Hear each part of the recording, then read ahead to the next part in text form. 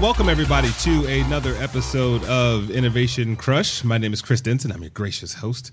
To my left is Lisa Osborne, my guest co-host. You want to say hello, Lisa? Hello, Lisa. Say it with fervor. Hello. Yes. Audience out there in cyberspace.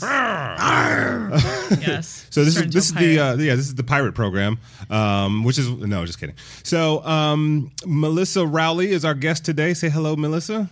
Hello. Do you want us to give us the? Because I'll botch this because you're so uber successful. I want to make sure you tell the people a little bit about your story, and what you're up to a little bit. Sure. I am a journalist for the most part. I've been a TV producer for CNN, Associated Press, Entertainment for a number of years, and the last 5 years I've really been focused on digital journalism. And my primary beat is social change. Primarily, I'm really passionate about how technology can be harnessed for social change. And from that, I spawned the idea for a show called Magic Makers, which follows a group of 9 genius teens using science, tech, engineering, and art to transform communities. Why the name Magic Makers? I was sitting with a friend one night, and I told her the concept. And she said, okay, you're going to call it Magic Makers, and then you're going to write the treatment out tonight. And I said, yes, I am. It just fit. It just fit because the maker movement is part of it. You know, we're looking at how science and tech and making and creating with your hands and art and how it all can come together to really facilitate social change and helping others. So it just seems like a good fit. How did you land on sort of this piece of the movement, right? You've been a journalist, and from what I read, an award-winning journalist, but you cover a lot of different topics in the area of tech and engagement and how things are happening in the world differently than they've ever happened before. How did this land as sort of the passion point for you? Yeah, why teens? I just think that teens are so different today than they were when we were teens. I mean, I guess that happens with every generation, but I think teens today have never known a time without the internet. Therefore, they have known how to collaborate and communicate with people across the world from them. They've been able to watch revolutions take place via social media. They've been able to watch crime updates occur in real time, and they can do Google Hangouts with people in different parts of the world. And I just think that as products of the most connected and informed generation, some really fascinating things are coming from this age group, and particularly with the kids that are starring in my show. So along those lines, what are some of the cool things you've seen so far? I mean, I know of a couple of awesome kids myself, but in terms of Magic Makers and also what you've seen in the world that teens have been able to accomplish that you or I would not have been able to accomplish when we were in the same age. Sure. Well, really, the whole idea for Magic Makers, I think, is a culmination of a different series of events that I've covered in the last 5 years. But the real pushing point for me was I was in New York about 2 years ago. I live in New York now, but I was living in LA. And I was in New York covering an event called Red Bull Creation. I just spoke about this in Make Magazine, and it was all about hackers and makers and welders coming together. They had 72 hours to create a vehicle that could move from point A to point B without using fossil fuels. So some of the inventions you can imagine were out of this world. I think the winning invention was a large wooden wheel that could spray paint text messages that were transmitted via mobile phone. And I just thought, wow, that's really interesting watching them in a pressure cooker. They're under pressure. They've only got a certain amount of time. They're inventing, they're hacking, they're creating something from nothing. And then that same weekend, I went to an event called Microsoft Imagine Cup, which is a technology competition for high school students and college students. Right. And I was talking to some students from my alma mater, Ithaca College. Go Ithaca! Yeah. Just so you know, I went to Michigan State. We just won the Rose Bowl. So I've been telling all my guests that just whenever college comes up. He tells people that when he's like going to the bathroom in the hallway. Yeah, I knock on the stall next to me and I'm like, "Hey, what school did you go to?" And then when they start talking, we won the Rose Bowl. Right. I'm a big supporter of Michigan State. I grew up in Michigan, actually. Oh, did you? Okay. Yeah. Well, but anyway, I was talking to this student team from my college. I just happened to meet them. I had no idea that representatives from Ithaca College would be there. And this team, I think they spanned from freshmen to seniors in college, but they created a video game that basically was took a microscopic nanobot and could test prenatal irregularities in a virtual mother. So this was done so that they could eventually learn how real mothers, real human breathing mothers, what they should look for if they're having prenatal irregularities. And I just thought the fact that they thought of doing something like that yeah. was so out of this world. And the fact that you can do that with video games and technology, and that we're seeing games and inventions and robots and science being used in such interesting ways and really playful, creative ways. I think the way that I've been talking about Magic Makers is that Magic Makers is just one piece of a larger movement. I am not creating the movement. This generation of kids that are doing fascinating things with science and tech and art are creating the movement. But what I want to do is package it and put a spotlight on it so that other people across generations are inspired to do similar things. This is all pretty amazing. It also makes me kind of feel like a loser. Like when I was a teen, it was magic markers, not magic makers. I was thinking when I met you, I was thinking, my show really makes Chris look like a loser. You're like that, now your plot is underway. I feel so motivated and like a schlep at the same time. Right. No, it's almost like you have to keep up and you're the adult, right? It's, and that's the really interesting thing. You have to, and I'm a parent, right? So I'm like, what's it going to be like when my 8-year-old is 16, 17? And what is she going to be able to do? She'll be a cyborg. Exactly. She'll have like a mechanical eye. But along those lines also. Bionic Brooklyn. This isn't stuff that's being taught in school. You made it. That was very funny, by the way. I'll have to let her know you said that. My daughter's name is Brooklyn, just so you know, Melissa. So bionic, never mind. Anyway. No, as far as, these kids aren't really learning these things in school per se, right? There aren't too many programs that are geared towards prenatal detection, in 10th grade. Yes, well, I had one too, but it was a whole different scare. But at the same time, sorry. What do you think? I don't know. Is the educational system, because we talked about this when we met as well, in terms of New York being one of the largest school or the largest school district in the country? Is the educational system failing these kids? Like, where's the disconnect that you've seen in terms of traditional education versus what the kids are already doing, and where's the disconnect between those two things? Well, I can't speak for every single school, but I think that in a lot of school systems, students are very disengaged. They're not feeling entertained, and they're not really interacting with the educational curriculum. That's why whenever I see curriculum that's really based around play or role playing or making, deconstructing, really systems-based thinking and design thinking, that's when it starts to get interesting, because the students are able to choose how pathways to their own learning. And they're able to then really cultivate their own personal unique talents. And that they're not taught that in most schools. They're taught, in 1970, the Fortune 500 companies, the most sought after skills in that era were reading, writing, and arithmetic.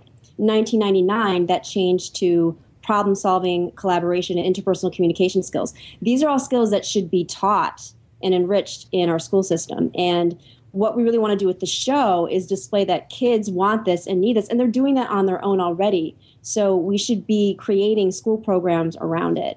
And, there's a lot of really interesting things going on with schools in New York that are based on STEM, which, as you know, stands for science, technology, engineering, and math. And we put the A in there for STEAM. But I think that we're just at a really interesting time. Sorry, go ahead. How are you casting the 9 teenagers? Like, how are you finding them? Well, the show is already cast. We've got 9 kids. We're going to be starting a casting call next week for the 10th. That will be part of our whole crowdfunding campaign to engage people and make them, feel a part of this movement. But I handpicked them, really. I was just telling someone the other day, like Chris, I think I was telling you, I was in a really, really dark place in my life about a year and a half ago. Right. And I moved to Australia for a few months. And, down under. Excuse me? Down under. Down under. Sorry. Yeah. Under. Continue. Don't mind me. Accent, Chris. Great. Sorry. And I came back to LA, and I just felt like it was just time to make something. What was I doing with my life? I was a journalist, but I wasn't really even a journalist anymore. I wasn't talking about anything important. I kind of felt like I was just failing in every area. And so I read an article about this boy who was 15 at the time, and he invented a new way to detect pancreatic cancer at the very early stages. His name's Jack Andraka. He was the first person I cast, and I thought, gosh, this is incredible. And that same week, I saw a story about two girls that were attending Harvard at the time, and they created a soccer ball that generates electricity. It's now called the socket. They built an entire business around it called Uncharted Play, and the socket is used in the developing world to give energy to lighting a lamp maybe for half an hour. It's not extensive, but it would have come in really handy during Sandy, during the hurricane a year ago. I mean, these are all things that would also be really great to have in the first world. And I just thought, something really fascinating is happening here. There must be other kids out there like this. So I started doing some research and started finding them. First, I tweeted at Jack Andraka, and we had a phone conversation, and I said, you need to be on my show. I'm going to make a show about you and other kids, and we're going to bring you all together to collaborate, and you're going to make masterpieces. And he said, I'm in. I'm so excited. And then he introduced me to his friend, Adora Svitak, who spoke at TED when she was 12 about what adults can and should be learning from kids. And she was my second cast member. And then I think the third one was Easton LaChapelle. He created a robotic prosthetic arm for people that need limbs, and ultimately he wants to have it be controlled by brainwaves. And he just signed a deal with, I don't think I'm allowed to say who, but a very successful motivational speaker who's going to be funding his business to make this prosthetic arm and bring it to market. Well, that actually brings me to a good point, because I was, as you were saying all these things, I'm thinking it's just overwhelming, right? What these kids are able to do, and in the three that you just named that's not even 1/10 like of 1/10 of a percent. Spock's cousin, right? Spock's brother, and pretty soon we're gonna be like children of the corn. But no, what is the solution to scale? I feel like they're creating at a rate that's faster than traditional business is set up to really make a social impact, if you will. Have you seen any real solutions to scaling a lot of the creativity that these kids are displaying? I haven't seen any yet. Of course, that doesn't mean it's not happening. Right. I can tell you what we would like to do with the show is at the end, when the magic makers reveal their magic prototype, their solution for whatever problem it is they're addressing. This will be done at a school assembly. The show is going to start with a school assembly where the problem that the magic makers will address will be identified.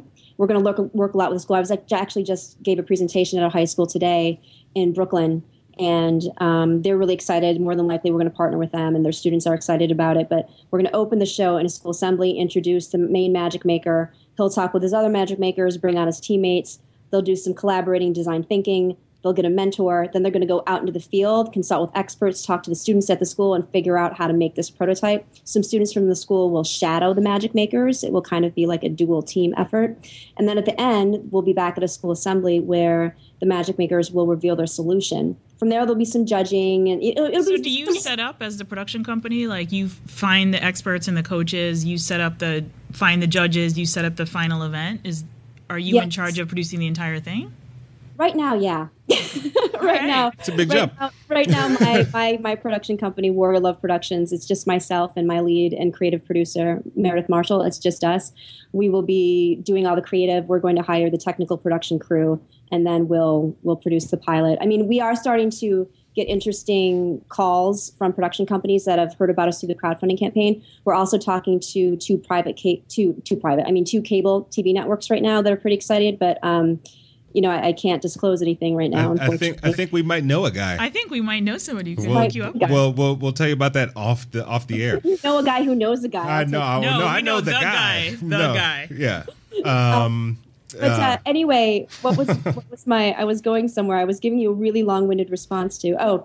When the kids reveal their magic solution, ultimately we want to get a really large corporate sponsor to fund that solution or to fund the passion project that the magic maker is already working on. So, for instance, if Easton did not have a businessman who's going to be backing his prosthetic arm and helping him bring it to market, then ultimately a corporate sponsor could do that. Right, so that would be the reward for the main magic maker.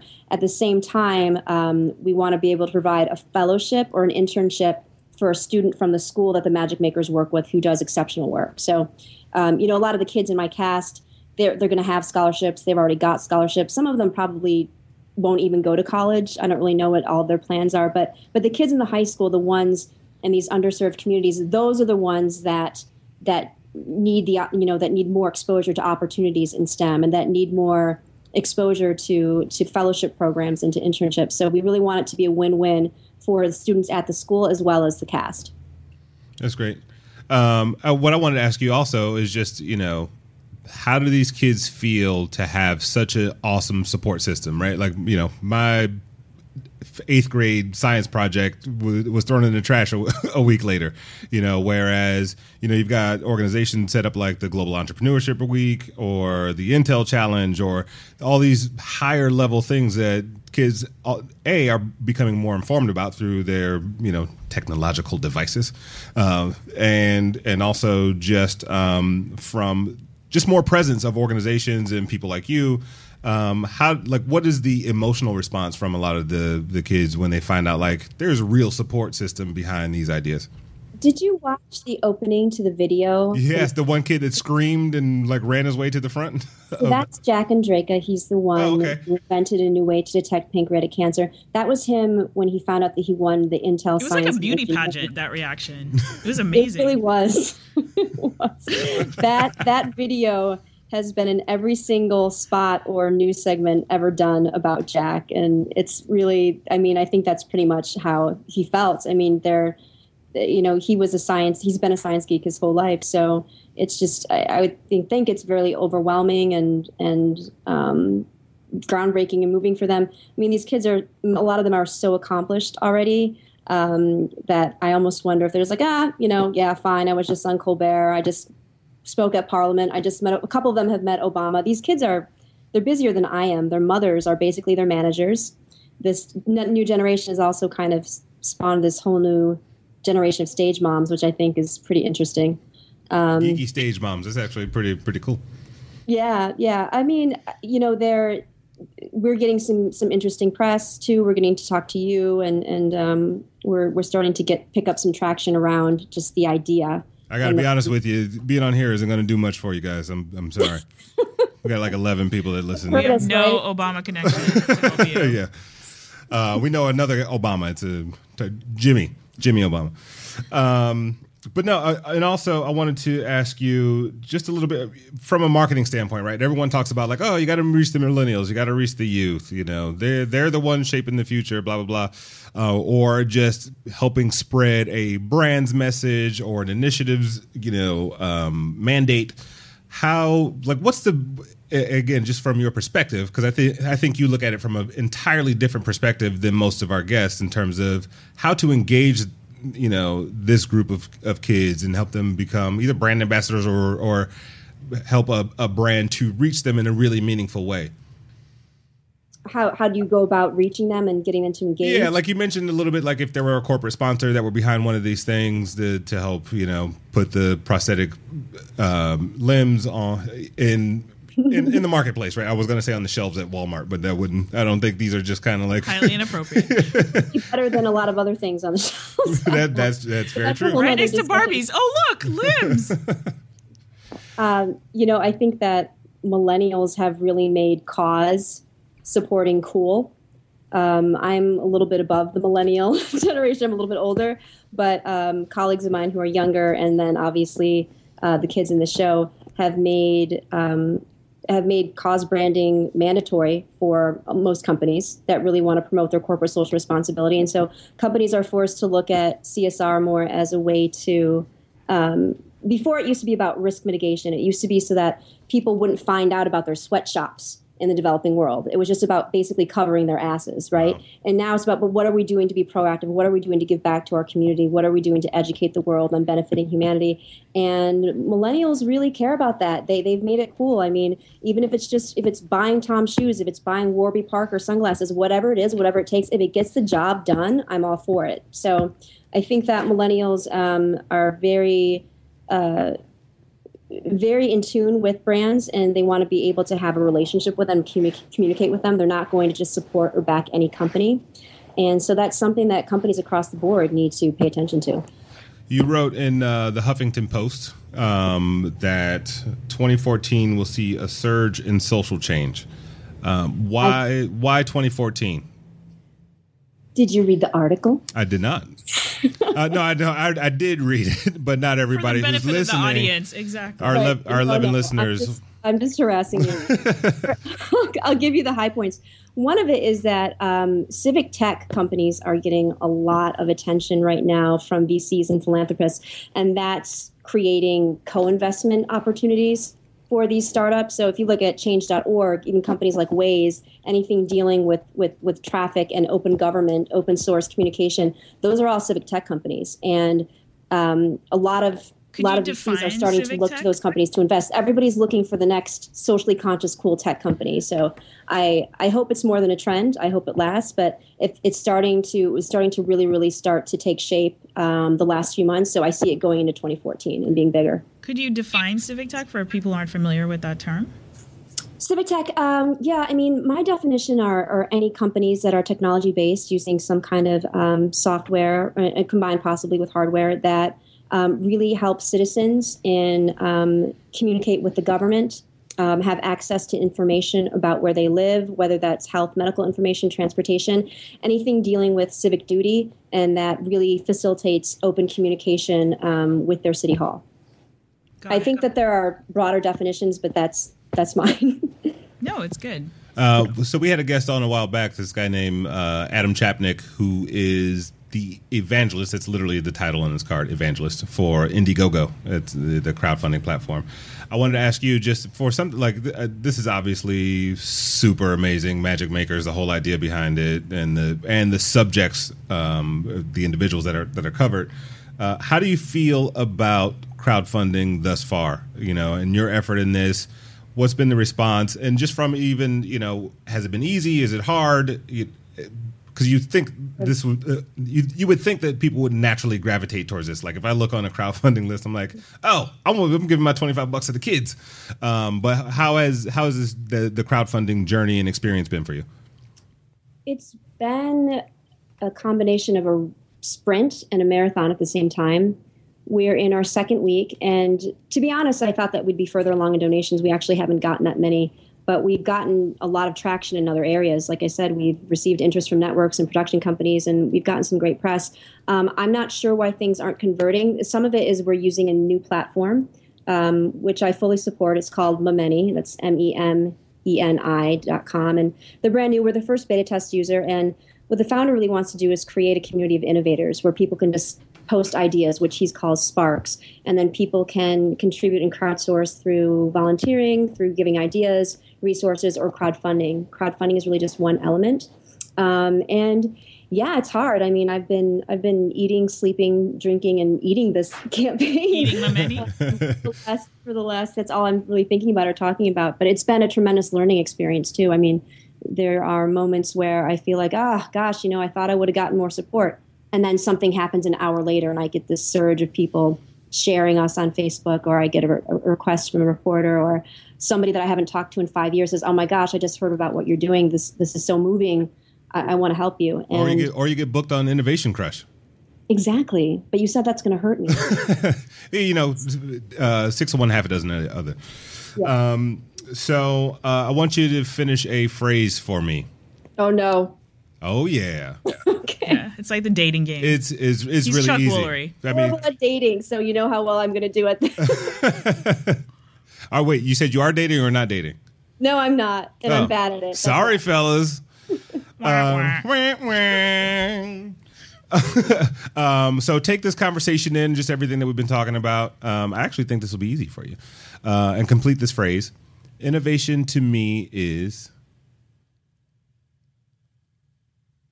Innovation to me is groundbreaking ideas that help humanity. Nicely put. Very Thank nice. you. I think it's time for you to go on a game show. Go for the lightning dating round. show, exactly. I'd rather just be on your podcast for the rest of my life. We'll definitely help spread the word for you. And I was going to say, you should probably look into this conference called Front End Innovation. I think it happens in Boston in May, but they do a bunch of them all over the world. A lot of technology talk, 3D printing, multi-platform experiences, but I don't think that they have a lot of presence from people like you. So, and I'm not saying that because we have a shameless plug, a partnership with them, but it really is really awesome. You should look them up. It sounds right up my alley. Yeah, FEI. So, how can people find you? People can find me by going to my Twitter. It's just at Melissa Rowley, MELISSAROWLEY. And they can definitely go to our crowdfunding page. I'm going to spell it out. It's kind of an interesting name. It's M as in Melissa, EM as in Melissa again, ENI.com/magicmakers. So it's memeny.com/magicmakers. And they can sign up for an account. It just takes a few minutes, and then they can support us there. That's awesome. All right. Any final words? Fantastic. I wish you all the best, Melissa. I think this is going to be amazing. Me too. Thank you, guys. No, I don't have any final thoughts. I just thanks for the opportunity. It sounds, you said this was Chris. You said what this was going to be like a cross between Colbert and Fast Company, or what did you? Sometimes I either say Daily Show and Fast Company or Colbert and Fast Company. It usually depends on who I'm talking to and who I can harass. I had a great time talking to you. It was an absolute pleasure. I'm glad. So thank you so much. Thank you. So everybody, this has been another episode of Innovation Crush. Thank you, Melissa Rowley, for joining us, and we will talk to you all next time.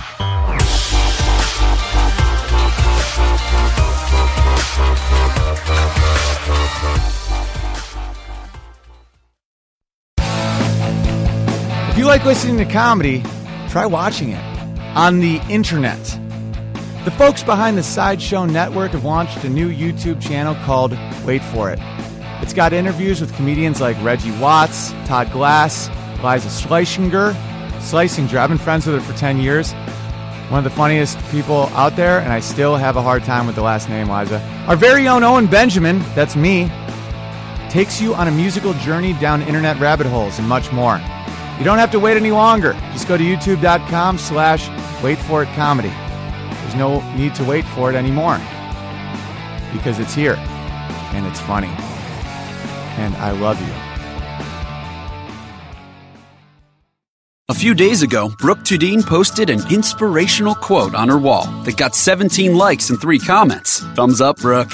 Geico also wants to make a comment. In just 15 minutes, you could save hundreds of dollars on your car insurance by switching to Geico. And nothing says inspiration better than saving money. Well, except for those posters that say things like teamwork, excellence, and make it happen. Hashtag keep climbing. Hashtag savings. Geico. 15 minutes could save you 15% or more on car insurance.